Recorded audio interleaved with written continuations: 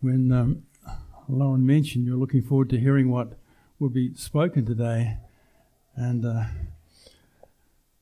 I must admit that this passage in John 17 has been I've kind of struggled over it, and it may well be that this needs to be spoken into again by someone that can take a different approach or do it better than I can. I went through the normal things, what is a priest, a high priest, and to take that particular train, but I just couldn't get any life in it as far as I was concerned. So you'll just have to receive what I felt to say today. But Lauren, feel free, if you or someone else wants to speak into this passage in the future, by all means, please do that. So let's turn to John 17. John 17. Jesus spoke these things, and lifting up his eyes to heaven, he said, Father, the hour has come. Glorify your Son, that the Son may glorify you. Even as you have given him authority over all flesh, that to all whom you have given him, he may give eternal life. This is eternal life, that they may know you, the only true God, and Jesus Christ, whom you have sent. I glorified you on the earth, having accomplished the work which you have given me to do. Now, Father, glorify me together with yourself, with the glory which I had with you before the world was. It's a wonderful, wonderful passage. And 6 times in this prayer, in this chapter, we see the word Father. Jesus is praying to the Father, the Father, the Father, the Father. I have a dear friend in the ministry. We've worked together for many years now. We connect usually once or more a year. And just a great guy. But when he prays, it's usually God, Lord God. That's the typical way in which he begins his prayers, Lord God. And he's a God-fearing man. He's in full-time ministry. God's using him significantly. But I rarely hear him say, Father. And when I hear people praying like that, I just wonder if there's a lack of a relationship or knowing or revelation of knowing God as Father. So here we see Jesus is praying, and Mark 14:36, Jesus was facing the cross, and he was saying, Abba, Father, all things are possible for you. Remove this cup from me, but not your will, but not what I will, but what you will. Some of you would have known James Lunny, the former Member of Parliament for our area. He was for many, many years in Ottawa. He and his wife now live in Ottawa. But whenever James would pray, he would always just pray, Abba, Abba Father. He would never say, Dear Heavenly Father, and use the usual words that we would use. Obviously, he's had a revelation of God as Father. So when he begins his prayer, it's always Abba, Abba Father. So when I hear people that don't use the word Father, I just wonder sometimes if they have a revelation, understanding of their relationship to God as a Father. You follow what I'm saying? It's not to criticize anyone that doesn't say Abba Father or Dear Father in heaven. But really, if we want to look at it, the Bible teaches us we come to the Father in the name of Jesus through access by the Holy Spirit. We come to the Father through Jesus Christ, through the access given us by the Spirit of God. Anyway, not trying to be legalistic in what I say. Romans 8:15, you have not received a spirit of slavery leading to fear again, but you have received a spirit of adoption as sons by which we cry out, Abba, Father. And that word Abba is of Chaldean origin. It's a term borrowed from childhood language. It's a servant would never call their master Abba. No. This is just a personal term just for children, small children, to relate to their earthly daddy, And so we have that privilege of relating to God, Almighty God, the Lord God, as our Heavenly Father. I mean, it's just an amazing thing. I remember being on a YWAM base once in Holland, and we'd ministered to one of the students there. She was probably middle-aged, and I was just going for a walk through the trees around the base, and there she was sitting on a tree stump. and she was just overwhelmed. She told me just overwhelmed with a revelation of God as her Father. She'd never had that before because of her background. So there she is out in the bush there among the trees and just spending time with God, relating to him as her heavenly Father. Wonderful, wonderful, wonderful. So in these first few verses, the question comes, do we have a relationship with God, or are we involved in just religion? And religion, it's just a practice of religious beliefs or ritual observance of faith. And we can think some denominations where there's so much ritual, but as evangelicals, we can have our rituals too. You follow what I'm saying? And we can even point the finger at others. We're not like that. And yet in our own realm, we can also have rituals that we go through. But God, of course, is wanting to draw us into a relationship. And here is Jesus, the eternal Son of the Father, in a relationship both with the Father and with the Holy Spirit. Verse 3, this is eternal life, that they may know you, the only true God, and Jesus Christ, whom you have sent. So we think of someone giving us a gift, we don't just tuck it in our pocket. We don't just pray a sinner's prayer and it was like a little gift we put in our back pocket. What is eternal life? Well, I received the gift of eternal life. What's here in my back pocket?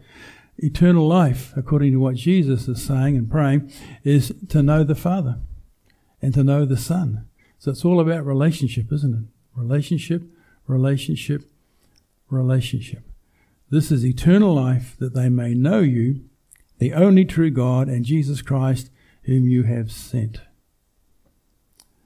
Verse 14, the world has hated them because they are not of the world. I wrote a definition of the world. There are many, many definitions that we could have of the world that would be very good definitions. But this is a definition I wrote for this book called To Conquer. Now the word world, cosmos, which is used in this passage 14 times, speaks of orderly arrangement and by implication the earth including its inhabitants. This is from concordance. But I've added this. The world can be defined as that mass of the world's population who think and act out of a system of thought that rejects the God of the Bible and so excludes him from their whole approach to daily life. Rather than say, well, this is the world, if you do this or you say this, that's worldly, I've tried to get an all-encompassing definition of the world. It's that mass of the world's population, which is the largest portion of the population, who think and act out of a system of thought that rejects God,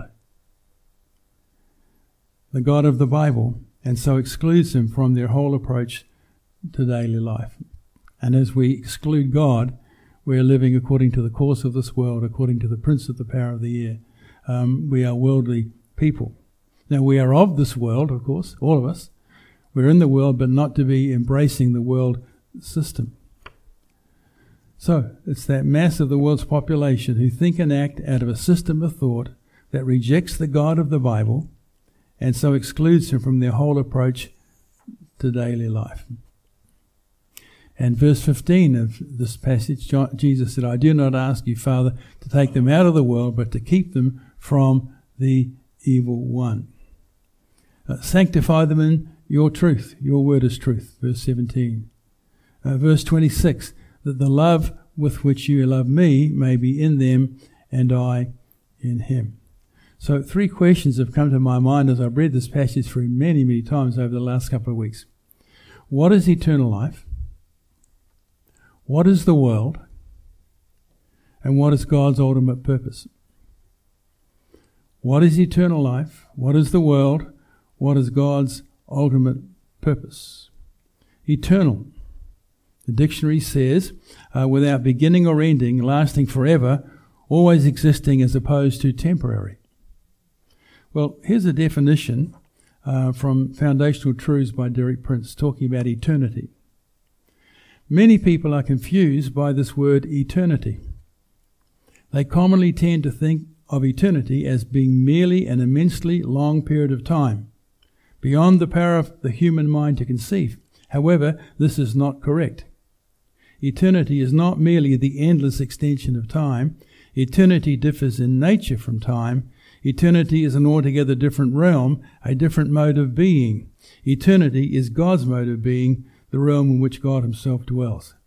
Boy, this guy had great ability just to take things and put them into concise language. Many people are confused by this word eternity. They commonly tend to think of eternity as being merely an immensely long period of time. Well, I do. Do you as well? Forever, forever, forever. Beyond the power of the human mind to conceive. However, this is not correct. Eternity is not merely the endless extension of time. Eternity differs in its nature from time. Eternity is an altogether different realm, a different mode of being. Eternity is God's mode of being, the realm in which God himself dwells. And the Bible speaks of the tree of life, as in Genesis chapter 3, verse 22, the Lord God said, "Behold, the man has become like one of us, knowing good and evil, and now he might stretch out his hand and take also from the tree of life and eat and live forever." And so the Lord set cherubim at the east of the garden with their flaming swords and to guard the tree of life. So there is a tree of life. The Bible also speaks of the book of life, as in Revelation chapter 3, verse 5, letter to the church in Sardis. "He who overcomes will thus be clothed in white garments, and I will not erase his name from the book of life, and I will confess it before my Father and before his angels." So as we make declaration, confession of Jesus as our Lord, Jesus in his high priestly ministry makes confession to the Father on our behalf as well. So the book of life, but also the water of life. Revelation 22 verse 14, "Blessed are those who wash their robes so that they may have the right to the tree of life and may enter by the gates of the city." Verse 17, "The Spirit and the bride say, 'Come,' and let the one who is thirsty come. Let the one who wishes to take the water of life without cost come." Now I must confess this or acknowledge this. What I'm sharing today, I feel like I'm as one who is blind, speaking to those who are blind, and trying to tell people what sight is and how it operates. Do you understand what I'm trying to say? That's how I feel. That's sort of been the struggle over this week, particularly glimpsing things, glancing things. We just see in part. We understand in part. And how do we explain to others the little we do know and understand from the Word of God? Revelation 22, verse 19, "If anyone takes away from the words of the book of this prophecy, God will take away his part from the tree of life and from the holy city which are written in this book." So if you have your Bible, you may want to turn to Acts chapter 2 for a moment. Acts chapter 2. What is eternal life? Well, we understand eternity is a different dimension, a different mode of being than we experience here in time. But this is Acts chapter 2 regarding Jesus, his death. What happened to Jesus? Well, we know that his spirit left his body and he went down into Sheol, Hades, the place of departed spirits. He went into both realms, the righteous section, the unrighteous section. But what happened to his body? What happened to his body? Acts chapter 2, and quoting from the Old Testament scriptures, "For David says of him, I saw the Lord always in my presence, for he is at my right hand, so that I will not be shaken. Therefore my heart was glad and my tongue exalted. Therefore my flesh also will live in hope, because you will not abandon my soul to Hades, nor allow your Holy One to undergo decay. You have made known to me the ways of life. You will make me full of gladness with your presence." Now obviously, even though David was speaking, he was not speaking of himself, but he was speaking prophetically of Jesus. "Brethren, I may confidently say to you that regarding the patriarch David, that he both died and was buried, and his tomb is with us to this day. And so, because he was a prophet and knew that God had sworn to him with an oath to seat one of his descendants on his throne, he looked ahead and spoke of the resurrection of the Christ, that he was neither abandoned to Hades, nor did his flesh suffer decay. This Jesus God raised up again, to which we are all witnesses. So when the body of Jesus was in the tomb, it was not subject to decay. Now that's foreign to our minds, isn't it? Someone's dead, the spirit leaves the body immediately begins to decompose. But not so with Jesus. His body lay in the tomb, and it was not subject to decay. Talk about life, the life that God has. So what is life? Well, it's obviously a realm that's not subject to death and decay. Revelation 21 talks of the tabernacle of God is among men. He will dwell among them, and God himself will be among them. He will wipe away every tear from their eyes. So just imagine this realm that we are all heading for. Every tear wiped away. No longer any death. No longer any mourning or crying or pain, because the first things have passed away. No need of the sun and moon. Just a different realm, isn't it? No need of the sun or moon. There's no night there. There's no curse there. Read Deuteronomy 28, talks about the blessings following obedience, the cursings following those that disobey the word of the Lord. We will see his face. There will be no sin. We can hardly understand that realm, can we? Or maybe you can. We believe it. We know what the word says is true. We're partaking of a realm, a dimension of eternal life now, not just one day in heaven. And yet, here I am struggling to put into words the little I understand about eternity and what eternal life is really like. But we will see his face. His name will be on our foreheads. There will be peace, joy, light, his presence, worship. Just an amazing realm. Some of you may have seen the movie A Glimpse of Eternity, put out by Ian McCormick, a New Zealand evangelist. He's actually a pastor now in the city of London, England. But he produced this testimony of his life. It's like a movie, a full movie, very good. But in recent days, there's another movie being made about his life, and it's called The Perfect Wave. The Perfect Wave. And if you have not Pureflix, if you have Pureflix, you can watch that movie, The Perfect Wave, and it's the story of Ian McCormick. And he was just a very worldly young man, traveling to the best surfing spots in the world, just living for the moment, living a worldly lifestyle. And I think you can understand what I mean by that. But then he had a near-death experience. In fact, he did die.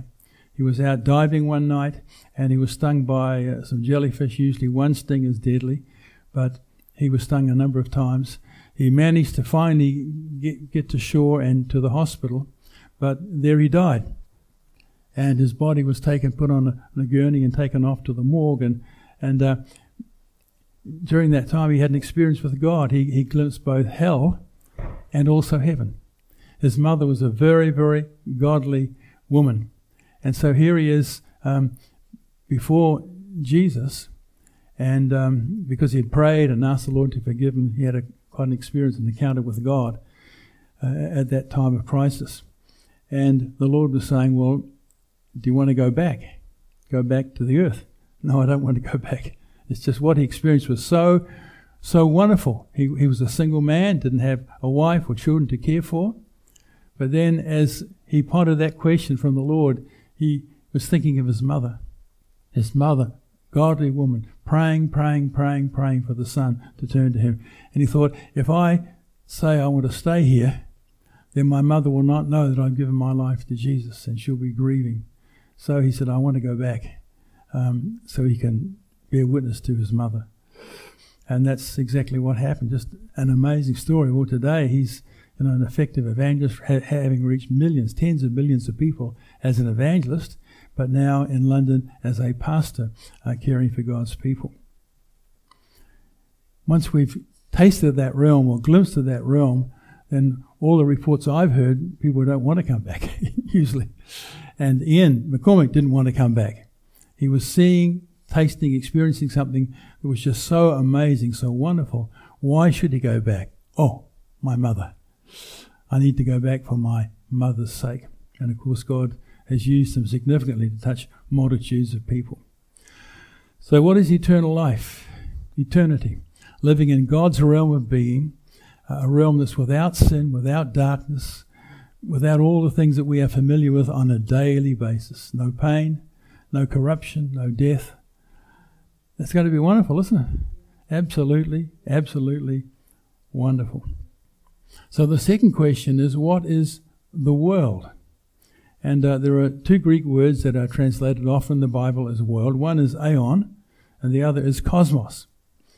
And as I mentioned, the word cosmos is the word used here in this passage 14 times in John 17. Aeon speaks of an age, while cosmos speaks of orderly arrangement and by implication the earth, including its inhabitants. Ages are limited periods of time. Some have already run their course, while others are yet to come. And as I mentioned, this definition, among many definitions of the world, that mass of the world's population who think and act out of a system of thought that rejects the God of the Bible and so excludes him from their whole approach to daily life. So let's consider a few scriptures that talk about the world. The beginning of the world. Hebrews 11:3, by faith we understand that the worlds were prepared by the word of God, so that what is seen was not made out of things which are visible. I have an article here regarding the Apollo 8 moon expedition. Quite a difference, isn't it? Expedition.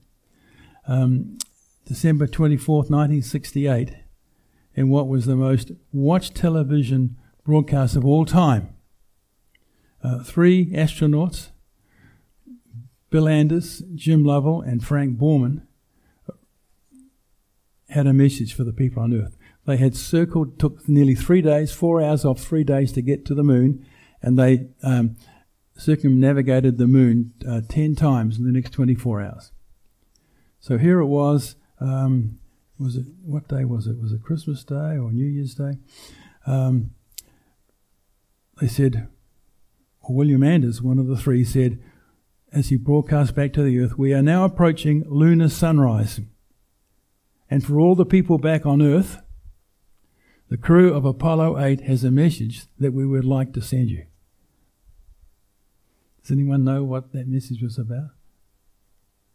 Just imagine, they're up there where no human had ever been before, circling the Earth, and now they're coming round to the light side, it's the sunrise, and we have a message.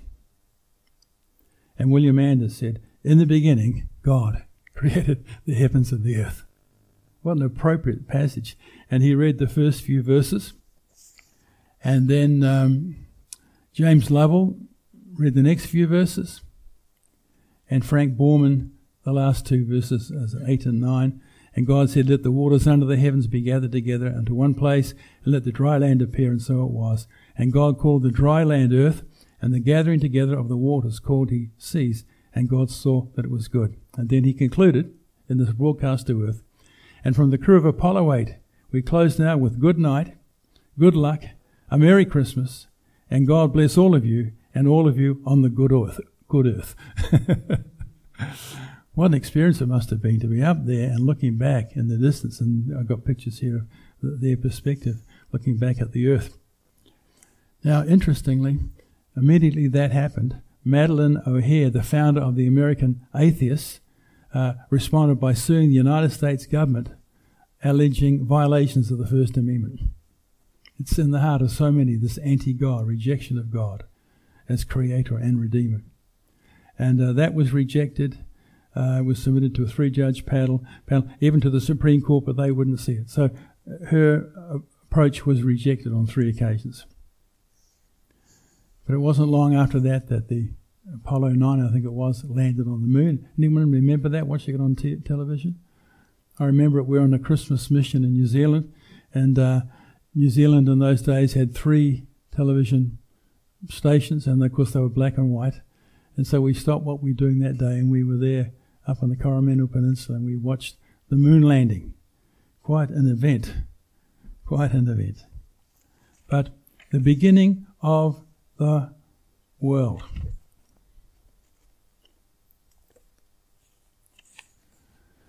The maker of the world. Colossians 1, 15 to 17, speaking of Jesus. He is the image of the invisible God, the firstborn of all creation, for by him all things were created, both in the heavens and on earth, visible and invisible, whether thrones or dominions or rulers or authorities, all things have been created through him and for him. He is before all things, and in him all things hold together. Beautiful songs we sang this morning about God. John chapter 1, verse 1 to 3, in the beginning was the Word, and the Word was with God, and the Word was God. Speaking again of Jesus. He was in the beginning with God. All things came into being through him, and apart from him nothing came into being that has come into being. And then verse 14, and the Word became flesh and dwelt among us, and we saw his glory, glory as of the only begotten from the Father, full of grace and truth. So, from the maker of the world to the ruler of the world. Many, many times, God, capital G, is blamed for what God, small g, is doing. You follow what I'm saying? Various tragedies take place. Think of Job chapter 1. Today, those tragedies, fire from heaven, all that stuff, all acts of God, capital G. But we know they were actually acts of God, small g, Satan, who is the God of this world, the ruler of the world. And in Luke chapter 4, verses 5 to 8, Jesus is being tempted by Satan. And remember, temptation is not sin. We do not have to confess temptation as sin. Only when we succumb to that temptation do we need to confess and repent. And Satan, led him up and showed him all the kingdoms of the world in a moment of time. And the devil said to him, I will give all this domain and its glory, for it has been handed over to me, and I give it to whomever I wish. Therefore, if you worship me, it shall be yours. And Jesus answered him, it is written, you shall worship the Lord your God and serve him only. What a cheek, what a cheek. This created being, this fallen created being, had to approach the Creator. So, I'll give you this. But Jesus didn't dispute that, because when Adam turned away from God and disobeyed God, then that authority, that rulership was given over to Satan, who's called the God of this world. 1 John 5:19, we know that we are of God and that the whole world lies in the power of the evil one. Well, the temporariness of the world. 1 John 2:17, the world is passing away and also its lusts, but the one who does the will of God lives forever. And as we saw on the screen this morning, James 4:14, you are just a vapor that appears for a little while and then vanishes away. 1 Timothy 6:7, for we have brought nothing into the world, so we cannot take anything out of it either. And I think if you listen to the news or you watch TV news over this last weekend, a well-known basketball star tragically died, along with 7 others, in a helicopter crash in California, Kobe Bryant. Famous, worldly fame, no doubt, much in the way of worldly riches. But our life is a vapor. It appears for a little time and then vanishes away. And I'm amazed at what an impact that man has had and is having even now in his death, because he was so famous as far as the world was concerned. Remember, Bill Hawkins was a preacher in our church in Australia. He was a retired apostolic pastor, 40 years a pastor. And then when he retired, he became part of the church that we were part of. And he was just a fiery preacher. He really was a great man. So he was in his mid-70s when he said this one day, we leave everything behind when we go from time into eternity. But we take out with us what God's worked into our lives. You follow? We do not take out material possessions. We do not take out the fame of being this important or that important or being this rich or being this famous. But we do take out what God has worked in our lives as we follow Jesus and walk in obedience to him. So it was just, that word spoke to my heart that particular day. What God does in us, what we allow God to do, it's going to be on display for eternity in that sense, really. The temporariness of the world. 2 Peter 3:10, but the day of the Lord will come like a thief, in which the heavens will pass away with a roar, and the elements will be destroyed with intense heat, and the earth and its works will be burned up. Well, the futility of worldly pursuits. Ecclesiastes, verse 1 or verse 2 of chapter 1. Vanity of vanities, says the preacher. Vanity of vanities, all is vanity. This is Solomon speaking. It's a book I like to read periodically because it just reminds us of the brevity of life and the importance of putting God first. What does the word vanity mean? According to the dictionary, excessive pride in one's appearance, qualities, abilities, and achievements. But the second meaning in the dictionary I looked at was lack of real value, hollowness, worthlessness. I think Solomon is one of the saddest persons in the whole Bible, as far as I'm concerned. God gave him so much. God gave him such wisdom, and yet he became so foolish, disobeying the Lord. One of his wives was one of the daughters of Pharaoh of Egypt. I mean, the very things that God said don't do, he did. And he had a few wives. What was it, about 1,000 wives and princesses and concubines? I mean, Ecclesiastes 2:11 or 10. All that my eyes desired, I did not refuse them. I did not withhold my heart from any pleasure, for my heart was pleased because of all my labor, and this was my reward for all my labor. Thus I considered all my activities which my hands had done, and the labor which I had exerted, and behold, all was vanity and striving after wind, and there was no profit under the sun. Verse 17, so I hated life, for the work which had been done under the sun was grievous to me, because everything is futility and striving after wind. I mean, this man had anything he wanted in his day, anything that money could obtain, riches could obtain, he had it. But he was saying, I hate this life. It's just futile. It's just worthless. Think of the term striving after the wind.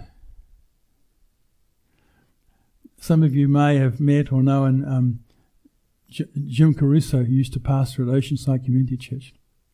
Jim is a comedian, just an amazing guy. He could have a late night show on American television. You know, he's just a natural comedian. I remember one day stepping off the platform and he tripped. He said, "Oh, I've just washed my feet. I can't do anything with them." You think, "I've just washed my hair. I can't." He trips over his foot. "Oh, I've just washed my feet. I can't do anything with them." He was just full of humor. But I remember him telling a story one day. He had two of his grandsons in his car, and the oldest one was giving the younger one a hard time. So he says, "What's going on? What's happening?" Well, the older son was leaning over and going like this on the face of the younger boy. And so the younger boy's getting all upset. So, "What's the problem? The little boy said, "He's taking away my air." "He's taking away my air?" Oh. Well, can we just take some of this air now and confine it to a bottle? We can't, can we? I mean, there's ways in which we can get compressed air, but we just can't take some air and just confine it. And all that we seek for in this world, this temporal world, is just like striving after the wind, striving after the air. The distractions of the world. Anyone give me a clue to what some of the distractions of this world could be? What's that? Internet. What a difference the internet's made to all of our lives, right? And for those of you who are just a little younger, I mean, most of us here grew up no internet. We grew up in New Zealand, no television in the nation. We just had a little old-fashioned radio. We'd listen to a half-hour program, a comedy program every week. The family would gather around the radio and listen to this little comedy program. We had to make our own fun. Yeah. Oh, don't talk anymore. You're telling your age by saying that. But Mark chapter 4, Jesus told the parable of the sower. You know the story well. But it wasn't just a regular sower and regular soils. Jesus was really talking about the human heart. And some of the seed, which was good seed, which is the Word of God, fell on the roadside, and we can liken that to the hardened heart. Other seed, the seed was good, fell on rocky soil where there was a shallowness of earth, and so when the sun rose and so on, there was a shriveling and so on. The thorny heart speaks of the cluttered heart, and the good soil speaks of the fruitful heart. So regarding the thorny ground, and others are the ones on whom the seed was sown among the thorns. These are the ones who have heard the word, but the worries of the world and the deceitfulness of riches and the desires for other things enter in and choke the word, and it becomes unfruitful. The distracted heart. And boy, we live in a society that's just full of distractions. You agree? Young people. Distraction. Young people, on their phones in the night, through the hours of the night. I mean, distraction. And when we're listening to so much stuff and watching so much stuff, being distracted, it's kind of hard to focus on God or even to hear His voice. The distracted heart. The wisdom of the world. James 3 talks of, if you have bitter jealousy and selfish ambition in your heart, do not be arrogant and so lie against the truth. This wisdom is not that which comes from above, but is earthly, natural, we could say sensual, soulish, and demonic. But then there's the wisdom that comes from above.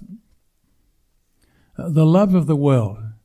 1 John 2:15.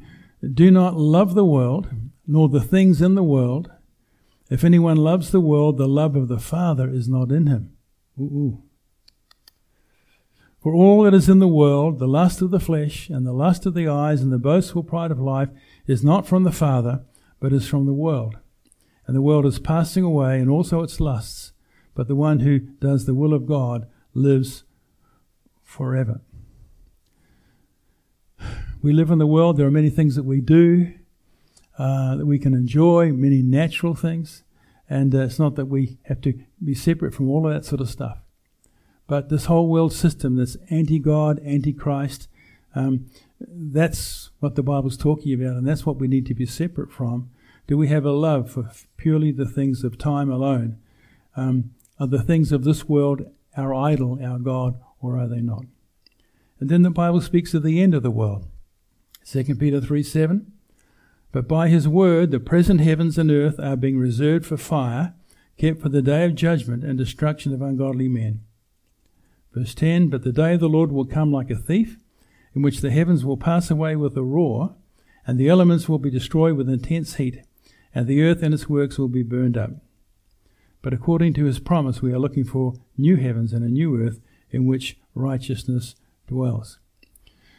And so the Bible speaks of the world that is to come. For most people, the only heaven they will experience is what they experience here on this earth.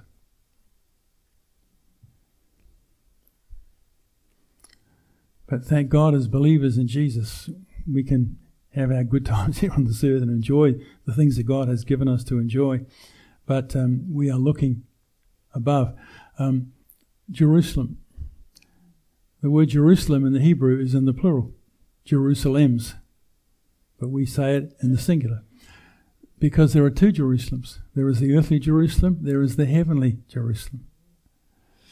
Revelation 21, I saw a new heaven and a new earth, for the first heaven and the first earth passed away, and there is no longer any sea. And I saw the holy city, the new Jerusalem, coming down out of heaven from God, made ready as a bride, adorned for her husband. And I heard a loud voice from the throne saying, behold, the tabernacle of God is among men, and He will dwell among them, and they shall be His people, and God Himself will be among them. And He will wipe away every tear from their eyes, and there will no longer be any death, there will no longer be any mourning, or crying, or pain. The first things have passed away. And He who sits on the throne says, behold, I am making all things new. And then, final thought about, the world. That we are not of this world. John 17, verse 14. Jesus said, I have given them your word, and the world has hated them because they are not of the world, even as I am not of the world. I do not ask you to take them out of the world, but to keep them from the evil one. They are not of the world, even as I am not of the world. Sanctify them in the truth. Your word is truth. As you sent me into the world, I have also sent them into the world. When I was reading this week, I thought about this book. Has anyone read the book, The Heavenly Man? No one. You have. And would you say it's an amazing book?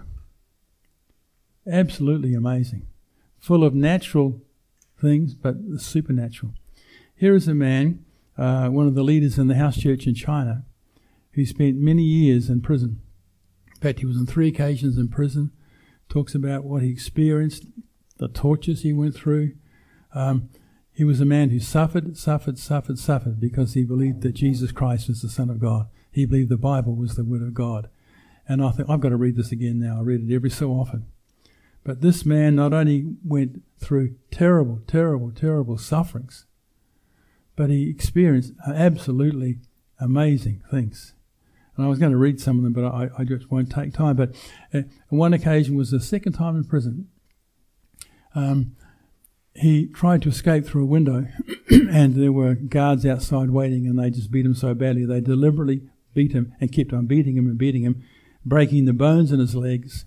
And so all the rest of the time he was in prison, he had to be carried everywhere, carried to the toilet, had to be helped to do things. He just couldn't walk. He just couldn't walk. So here he is in this terrible situation, and the Lord speaks to him to get up and walk out of the prison. Come on now. Can't even stand up without someone helping him. Can't even go to the bathroom unless someone helps him. He's in an absolute terrible mess. His legs are black through the beatings, the tortures. And yet God says to him, get up and get out of the prison. And so I guess he's helped up. And so many locked doors, so many guards. And as his friend was helping him towards the first door, it opened, and the guard was bringing back another prisoner into the enclosed area. And they just went through there, and it was like the guard didn't see. And so he goes out, and doors were just open. And normally that would not be the case. Out into the courtyard where there would normally be, I think, 30 guards going out to the main gate. And he's walking through this open area. And guards are passing him, looking at him, but like they don't even see he's there. And there was the main gate of the prison open. You can relate to this, Bob. The main gate of the prison was open. It was never open. And there's normally a number of guards there, but for some reason there was no one guarding at that moment. And he walks out through the main gate of the prison and quickly hails a taxi, goes to a friend's home and asks for money to pay for the taxi. And these Christian friends quickly took him off somewhere. And there was a major manhunt around that local area because this highly important prisoner had escaped from prison. And it was interesting when the authorities did an investigation, they couldn't blame anybody for his disappearing. No guards were blamed. It was just like it was supernatural. But here's a guy who went through so much, but he experienced a dimension that's just out of this world. Experienced things that just don't happen in this worldly system. Things that we could not believe. In fact, a pastor friend of mine in Norway has on occasion traveled with them in Europe. And my pastor friend speaks not only Norwegian, but speaks English fluently, probably better than most of us. And he said when this guy wrote this book, he had to take out some of the stories in the book for the English audience because they would not believe what he had written. It's like David Hogan, who's been used, he and his elders in Mexico, to raise hundreds of people from the dead over the last number of years. David says when he comes back to America, he can't tell many of the stories of what God is doing in Mexico through his workers, through his churches, because the American Christians will not believe. It's not possible. There is a dimension which is beyond this world.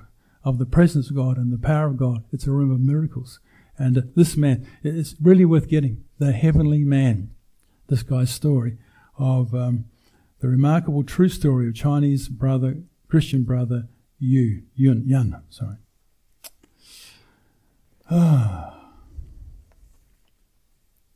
But what is God's ultimate purpose?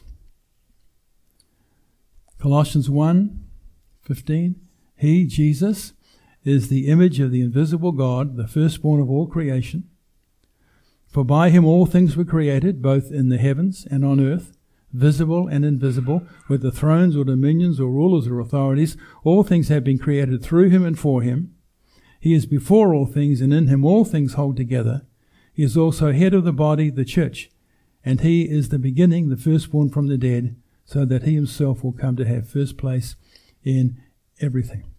Well, part of God's ultimate purpose is that Jesus will be placed in that position again where he has first place in everything. Ephesians chapter 1, verse 4.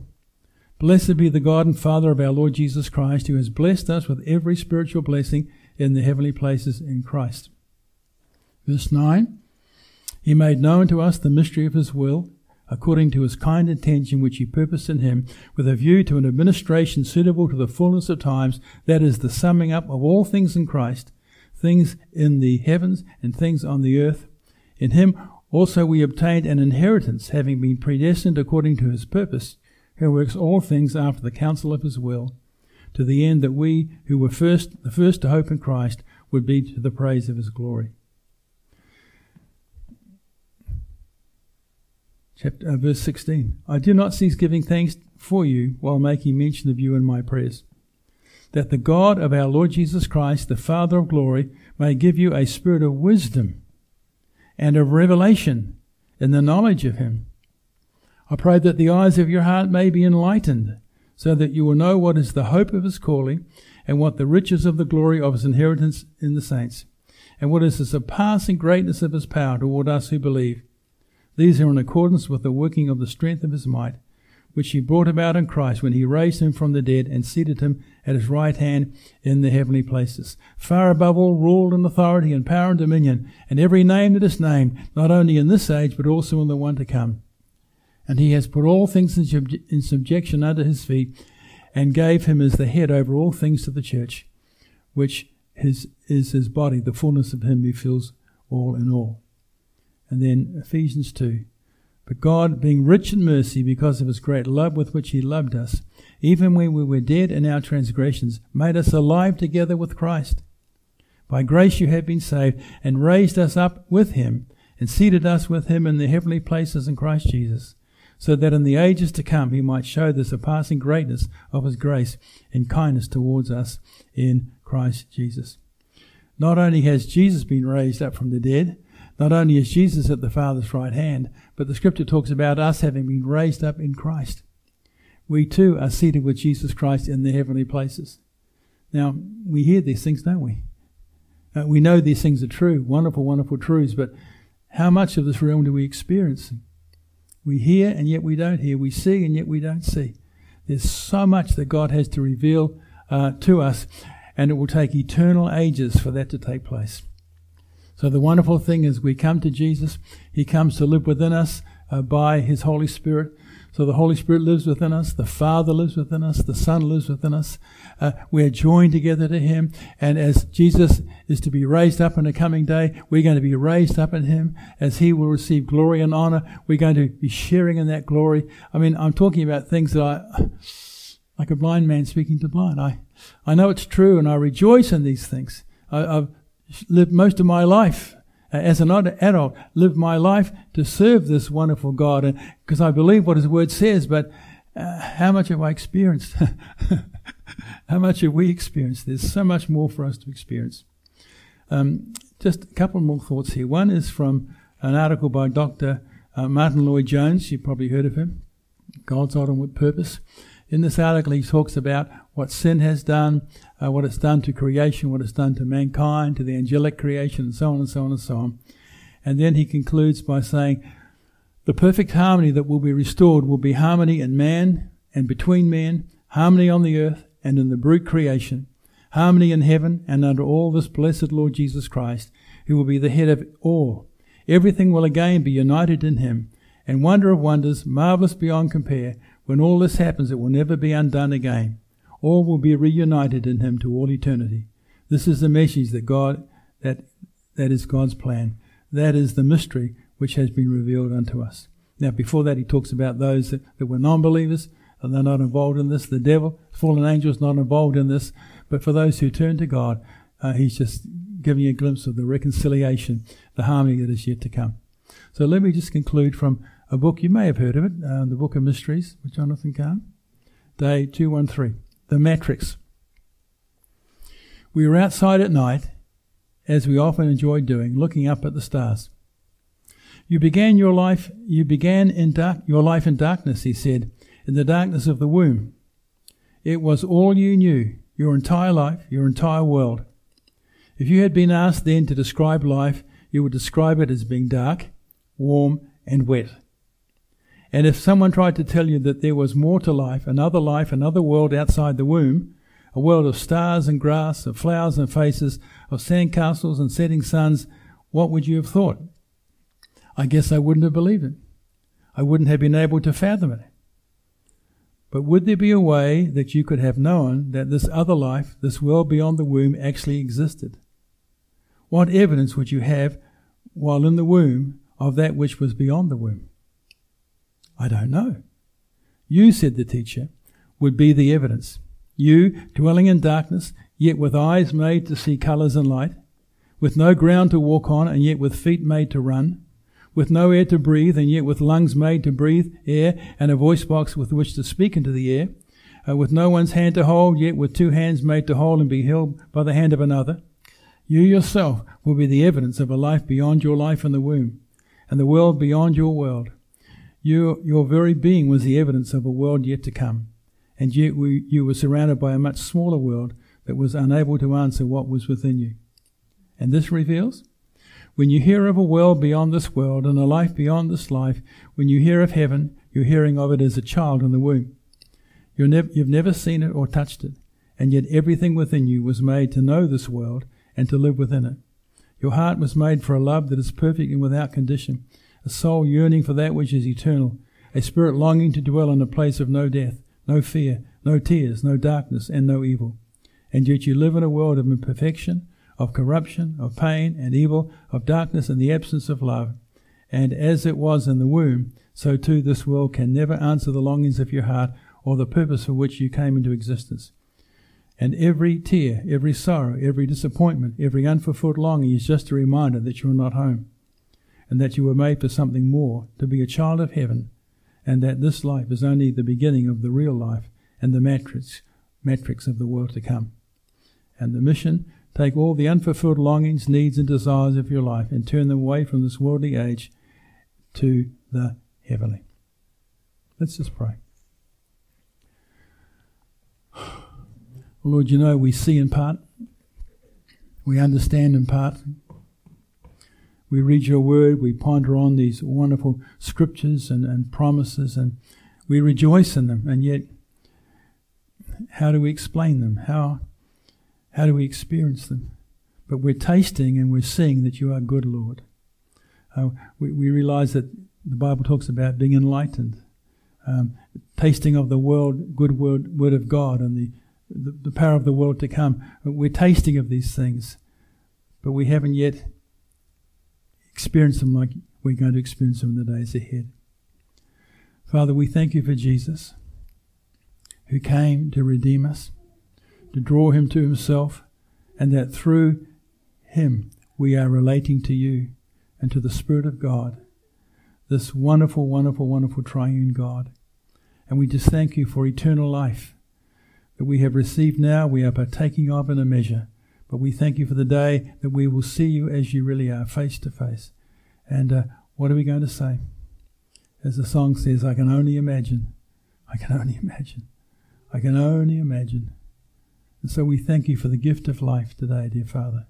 We thank you for Jesus, who came and was willing to suffer and die so that we could partake of this eternal life, this God quality of life. Oh, Lord, let our spiritual eyes be open to see. Let our ears be open to hear. Let our hearts be open to understand, that we might more and more find ourselves being weaned from the priorities of the world and more joined to you and to your word. And people truly of two countries, pilgrims on this earth, on our way to heaven. Thank you, Father. Thank you, thank you, thank you. In Jesus' name we pray. Amen. Amen.